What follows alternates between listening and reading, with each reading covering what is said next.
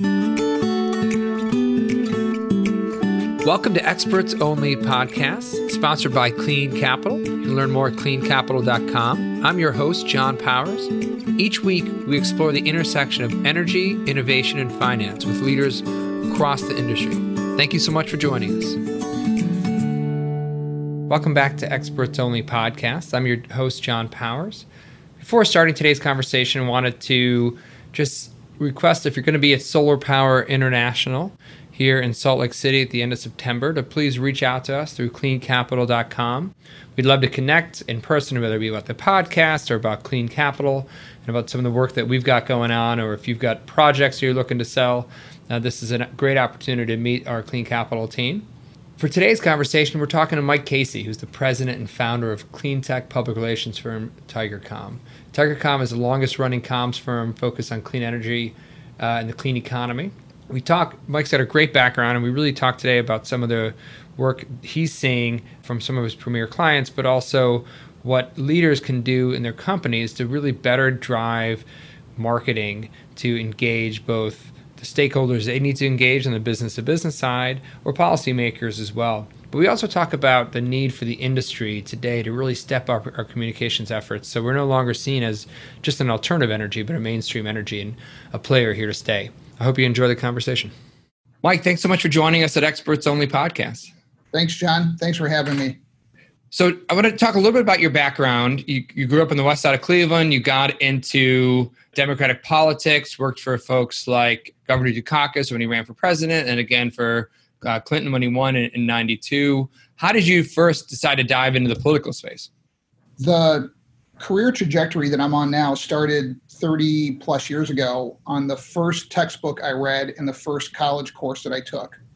It was Lester Brown's The 29th Day.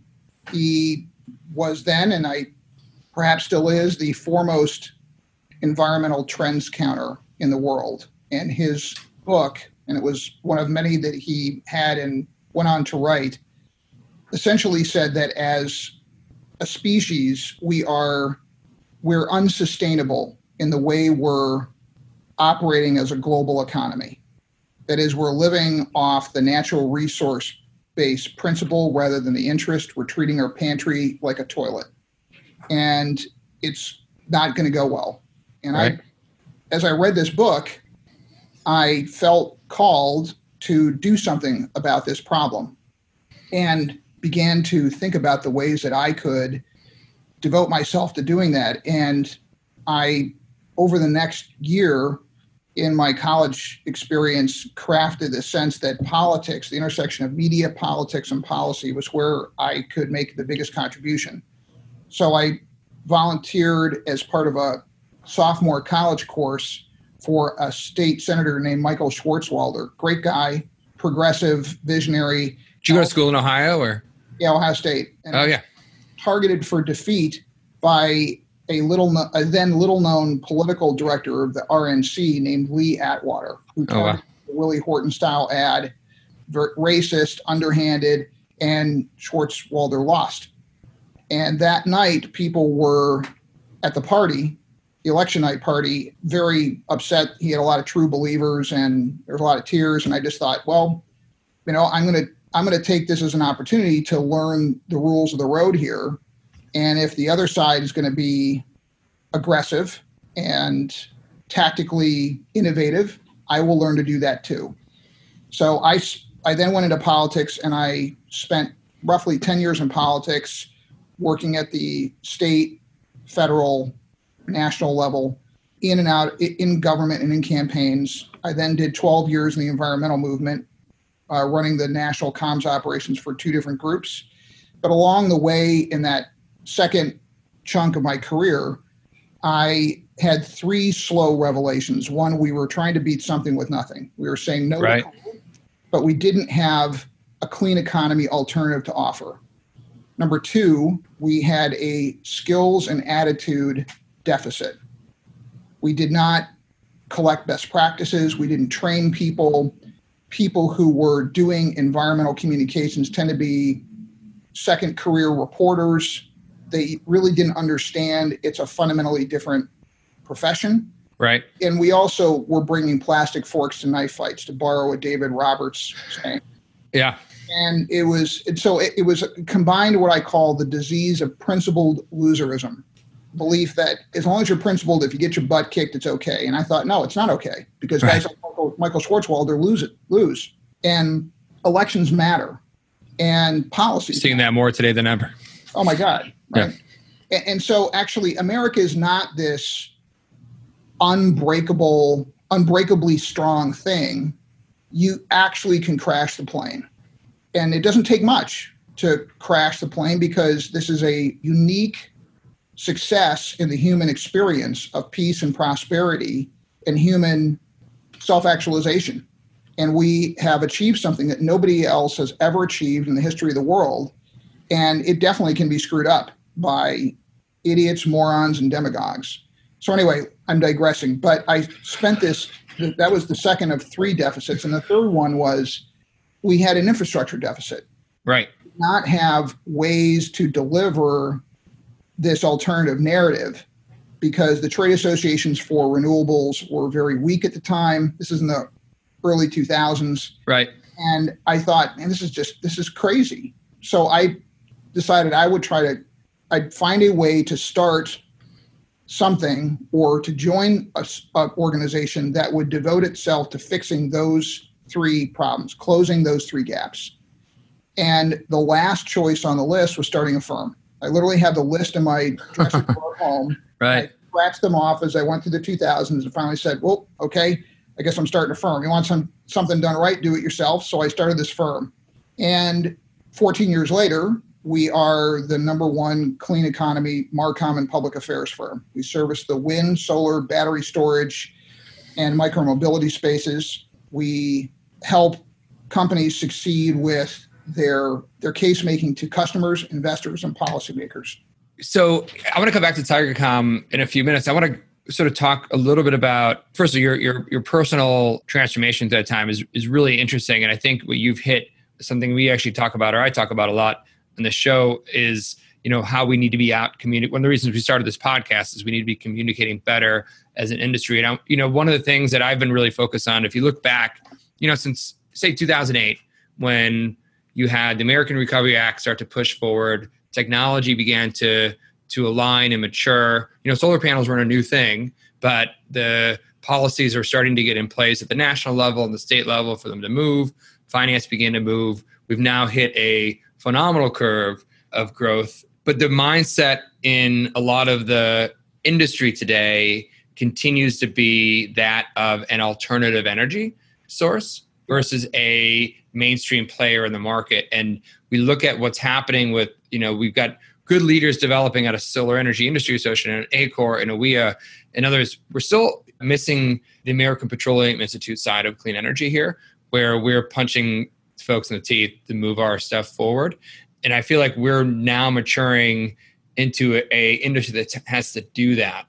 We talked a little bit before the show about your Paradox of Clean Energy Marketing article that you wrote. Can you talk a little bit about that and how it sort of ties into where we are today? Yeah, my colleague Sarah Lippincott and I wrote something called No Time for Legacy. It's one of our foundational books, and it essentially says that a lot of clean economy companies are engaged in B2B sales.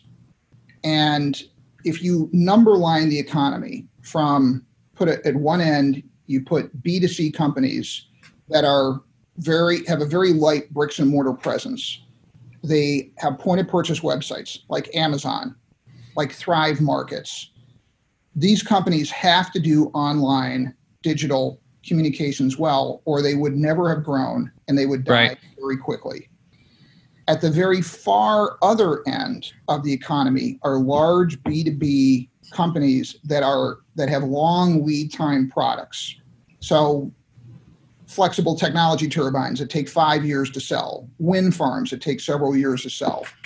And down at that end, there has not been a historical reason, a historical imperative to get digital Marcom right, because you can get pretty good success, or you've been able to get pretty good success by traditional retail sales contact. But the problem is that the marketing research literature is increasingly clear that past an impulse purchase of a cup of coffee at Dunkin' Donuts, Americans, if it's got any dollar amount attached to it, are increasingly relying in the early part of their purchase decision on online search and content. This is true in the B2B space. It's true for your firm. It's true for large wind and solar OEMs, and it's definitely true for renewable energy project developers. And the book is a case for taking the best of B2C, point of purchase website companies' practices, and adopt them over to the B2B space to catch up with the reality of Americans' buying patterns. Interesting. And so do you feel like a lot of the folks in the clean energy space are then focusing too much on the traditional media, and focusing on, putting their message out through, ads is probably the wrong term because you don't even see that many of them, but whether we trying to influence policymakers and others through their letters to the editors and their op-eds versus sort of targeted campaigns? Yeah, the 2 glass of wine on a Saturday night dream for a lot of clean economy company executive teams is my profile piece of the Wall Street Journal. And what we have seen in the last 10 years, definitely the last 5 years, almost in a hockey stick graph steepness, is the decline in the importance of what we call organic eyeballs. So what I mean by that, geeky PR term, is that it used to be, when I started my career, Americans consumed content in much more predictable ways from far fewer, much larger outlets. And that was true whether it was at a local media market or at a national company. Right. You now have basically taken the media vase and you've dropped it on the floor and shattered it into lots of pieces. You still have the same amount of porcelain, but it just is in a lot more smaller pieces. So what I mean by this is we now have the decline of the importance of one big story in the Wall Street Journal.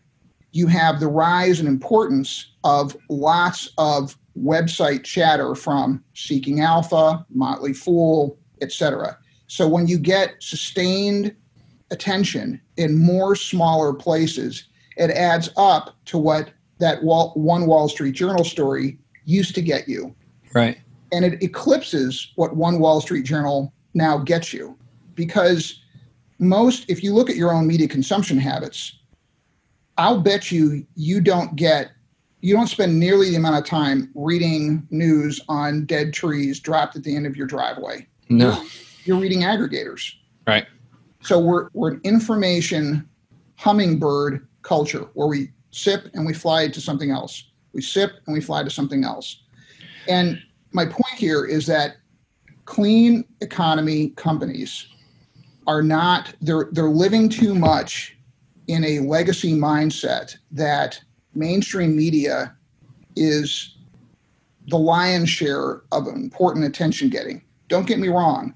It still is important, but its role has shifted, one from driving attention in and of itself to giving you attention you can do something with in what we call second bounce eyeballs. In other words, let's say that there is a Wall Street Journal profile done on you and your firm. The number of new investors you would get out of that would be surprisingly small. But if you take that Wall Street Journal profile and you did something on your website with it, and you did some social advertising around it, and you did a whole bunch of LinkedIn messaging using the Wall Street Journal stories excerpts to a bunch of prospects that are in the midway through the sales funnel, you would get much more traction. So my point is, our companies are neglecting building program to do something with the big nameplate pieces of attention that they want so much to get. And some of them deserve it, but many of them, if you're a startup, you're living in this NPR Guy Raz interview mentality. Right. If we just hit the bank shot, we hit that. I would say John Powers experts only mentality, but yes. but everybody listens to, Yep. the lightning strike startup that grew big because it rolled the dice and it got some free PR and then picked it up. And so we get calls. I still get calls. I'd say a couple of times a month, we get an inbound lead from a company that's got a really cool technology, and they are, as they should be, in love with the coolness of that technology. But what they're banking on, they want to pay us a little tiny bit of money to get them the $1 million Wall Street Journal story. And I want to tell them, dude, there's no such thing as a $1 million Wall Street Journal anymore. It just doesn't happen. So this is really interesting. So with first of all, this is the way that political communications is going. You're seeing with the campaigns space. 100%. There's no doubt about it. All the fights over the Facebook data that happened in the last major election was because they were trying to target these folks, not because they were trying to put in mailers that went to their house or, the CNN ads as much. But if you're a clean energy developer, or maybe you're even a technology company, right, that is sort of emerging in this space, how do you then approach this? How do you put together a sort of targeted campaign to help raise awareness? Because the reality is your target audience, unless you're a consumer-based, platform that's selling, solar panels to, Sunrun or whoever on people's rooftops, you are focused on, sort of C&I, right? Or local developers. So, how do you sort of devise that more targeted campaign to influence those players? Great question. And it's one that we answer in the second part of that book. But essentially, the good news and the opportunity in innovating a new B2B Marcom approach is that the reality for B2C point-of-purchase website companies is they're marketing to millions.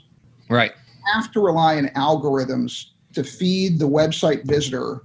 People who bought this product also bought this, right? That's an algorithm-derived suggestion. But B2B clean economy companies market to hundreds or thousands. That is exactly our typical company that we are working for. If you take the total headcount on decision-making chains within their customer prospect list, it's usually no more than 2,500 people. Right.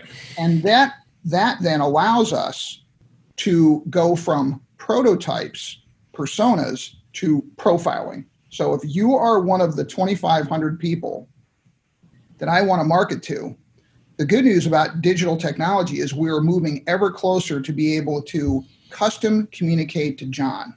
And we can do that now, this is the heart of the answer to your question, by having tight integration with Marcom and sales efforts. Because if you're a client of mine and you come to our website, as you move down the sales funnel, we've optimized our website so we can see you behaving in certain ways on our site. Oh, John downloaded this ebook. That's a signal for us, me, as the retail sales guy here at the firm, to reach out and contact you. John, notice you downloaded our book. Would like to get your thoughts on this. And if your needs are addressed in this book and by our approach, I'd like to have a conversation with you about it.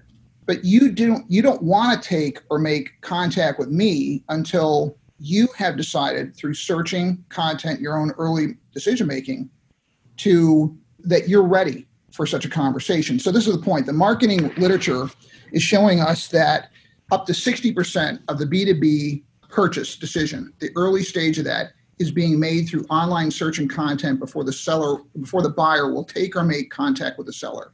That is a key principle. And it's the one that is the most ignored in clean economy companies' marketing approaches. Yeah, I mean, I can hear colleagues who are, CEOs of sort of a mid-tier clean energy company say, I've got a sales force out selling this stuff, and they think of marketing. I think it's pretty common is PR, right, yep. And not in how it ties in. So if you were gonna, I look at some of your client base, right, Vestas, Renew Financial, Apex is an amazing company in Charlottesville. How are their CEOs thinking of this differently? And, if you were stepping into sort of lead growing sort of emerging company, how would you structure a team sort of to go after this? One, I would make sure that my head of marketing and my head of sales see their jobs as absolutely intertwined. Yeah. We've seen companies in the past where the heads of those two operations, they barely talk to each other. Exactly. Yeah. And it's insane. I mean, if you're a CEO, why the hell do you have marketing if its purpose is not to support commercial outcomes? And in a digital age, that is that line has gone from dotted to solid. That is, there's cause and effect. So what I'm not saying, don't get me wrong, I'm not saying that all of corporate America needs to take its SVP for marketing and put him or her under, the SVP for sales. But I'm saying it's an existential question in digital age when we can increasingly digitally observe customer behavior. The purpose of marketing, I think, has to be updated. It must be to engage discrete groups of people to help them move from awareness, attitude to behavior change, i.e. moving down the sales funnel toward greater and greater readiness to buy the product. And the tracking of it is critical intelligence for sales forces. So to stay with the answer to your question, one, I would make sure that Marcom sees that we're not doing general awareness, because there is no such thing. Right. And anytime I hear corporate communications teams use the words general public, I know we have legacy thinking. Absolutely 100% of the time. There's no such thing as a general public, and there hasn't been since I was in graduate school in 1986. It's, we have a country of 325 million human beings walking around the United States of America. And I want you to tell me what the general public look like. No such thing. There's discrete demographic and psychographic groups. And so the general audience identification is the refuge of the marketing lazy. Interesting. So with the limited time we've got left, I'd like to sort of talk for a second about sort of TigerCom, and if you can give sort of a case study maybe of what you guys are doing, that'd be interesting to the audience sort of in this space. And then I do want to step back and sort of talk about the broader climate and clean energy fight and the play that communication has into it. Okay. So you want a case study? Let's think about Or just an example of if people are thinking through, like, how would I engage a firm like TigerCom, and why would I engage a firm like TigerCom? Oh, this is where I get to pitch our services. Of course, yeah. Well, by the way, I asked that because I think a lot of people see this as, we're going to engage a PR firm right before we make a big announcement to do a press release, right? And I think that's the standard traditional mentality, right? Which I disagree with, but I think that's sort of your guys. That's not your approach. No, that's a V8 moment. You're slapping your forehead. I mean, you just want to kind of, for people who are at that stage, you just kind of want to wrap your arms around them and say, here, come here. I love you. Sit down. Let me have a heart to heart with you. Because it's legitimate to hire firms to provide you surge capacity in the rare times when your communications needs exceed your in-house communications capacity. That's legitimate. But you should not, the idea of public relations really should be updated to view it as attention worthiness, attention generation, and audience engagement. And I'm using that term with great care because we did the first ever analysis of the pushback, the online pushback that wind developers are getting around wind farms, and which companies are doing what to counter online the pushback they're getting from NIMBYs.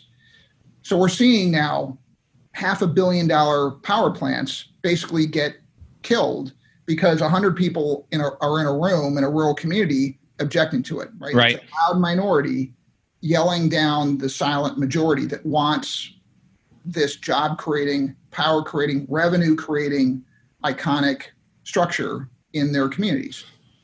And what we found is that companies, for a variety of reasons, have largely ceded the digital space to the NIMBYs. Interesting. So, you've got 3/4 of Americans want 100% renewable energy, but it's those 25% that are getting targeted by the anti-developers and then showing up and voicing their community center. I'll do you one better. Yeah.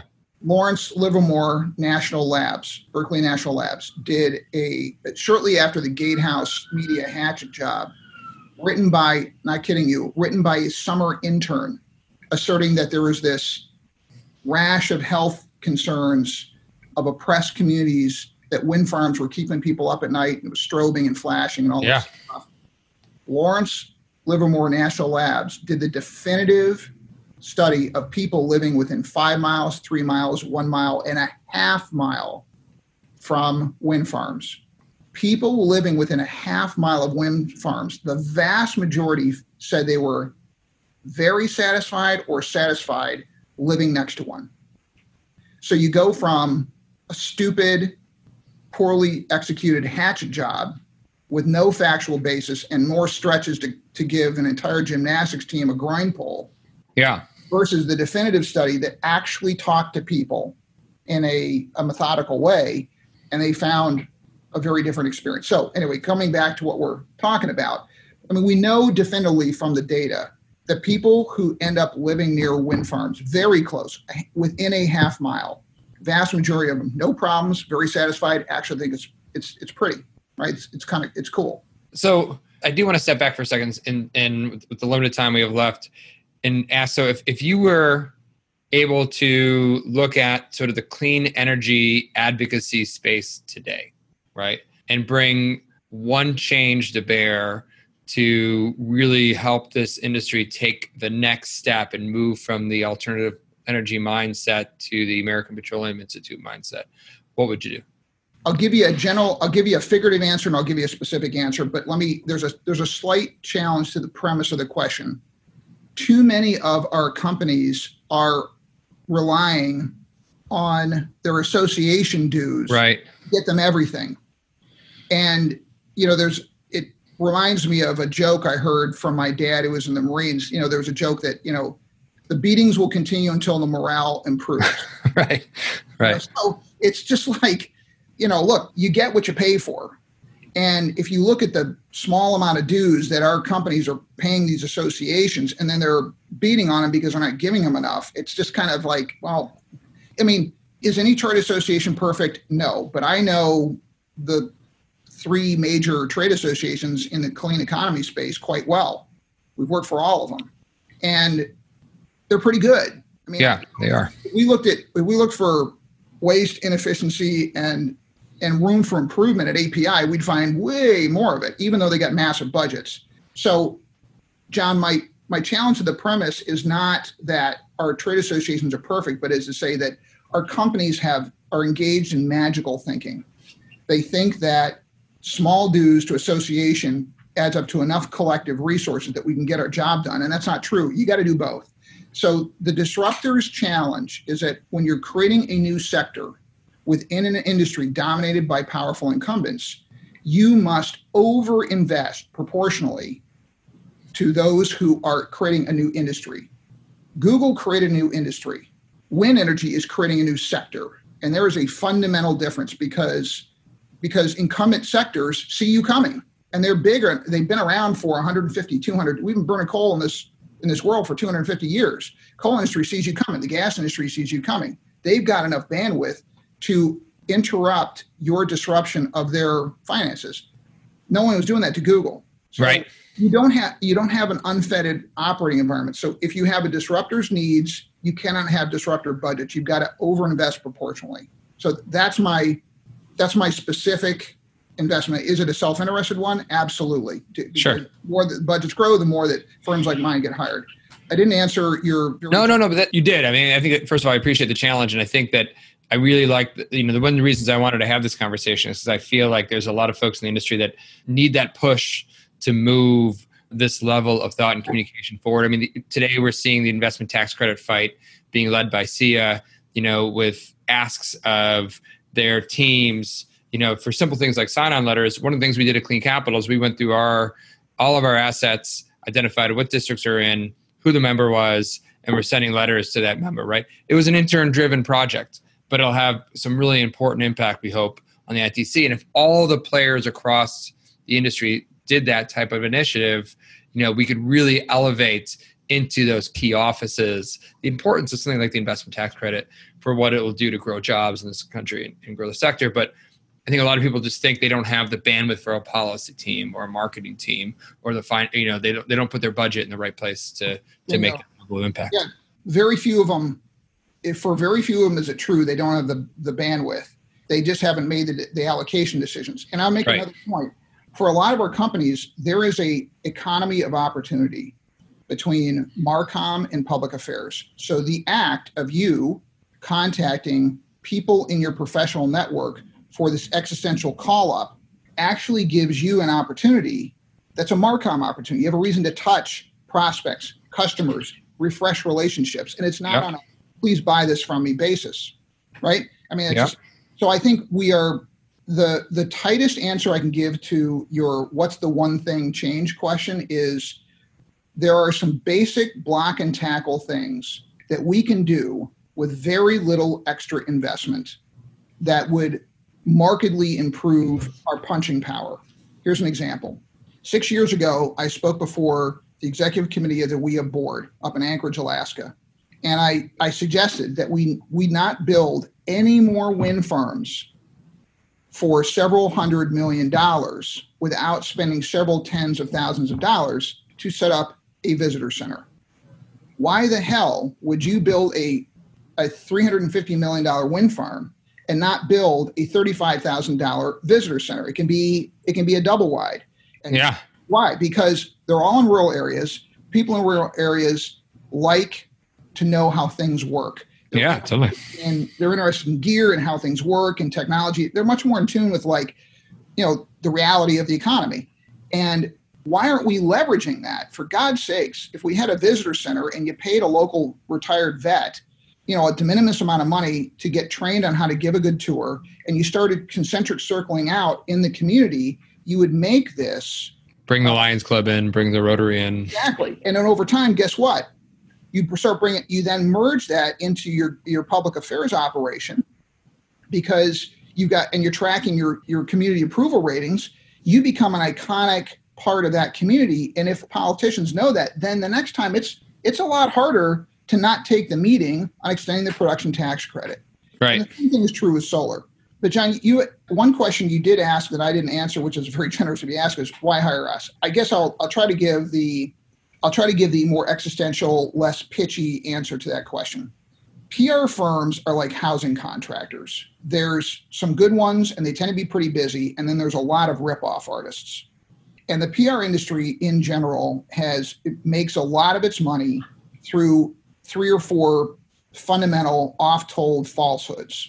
And so the bottom line is, if you are a clean economy company, you need to not let pixie dust get thrown in your eyes on silly promises like we've got a lot of connections or we've got global offices and therefore we'll deploy it all for you. That's seen that happen a million times. What should you hear is that's a ripoff. You get bait and switch on teams. The people selling you the service are not the teams that end up servicing you. The company does not have a deep understanding of the sector. And here's the most important thing. If you're going to hire a firm like ours, it's on you to make sure you understand what they've done in the past that's a lot like what you need done for them. I like it. So one final question I ask everyone who's on the show, if you can go back to yourself in West Cleveland or graduating from Ohio State and have a beer as your future self, what piece of advice would you give your younger self?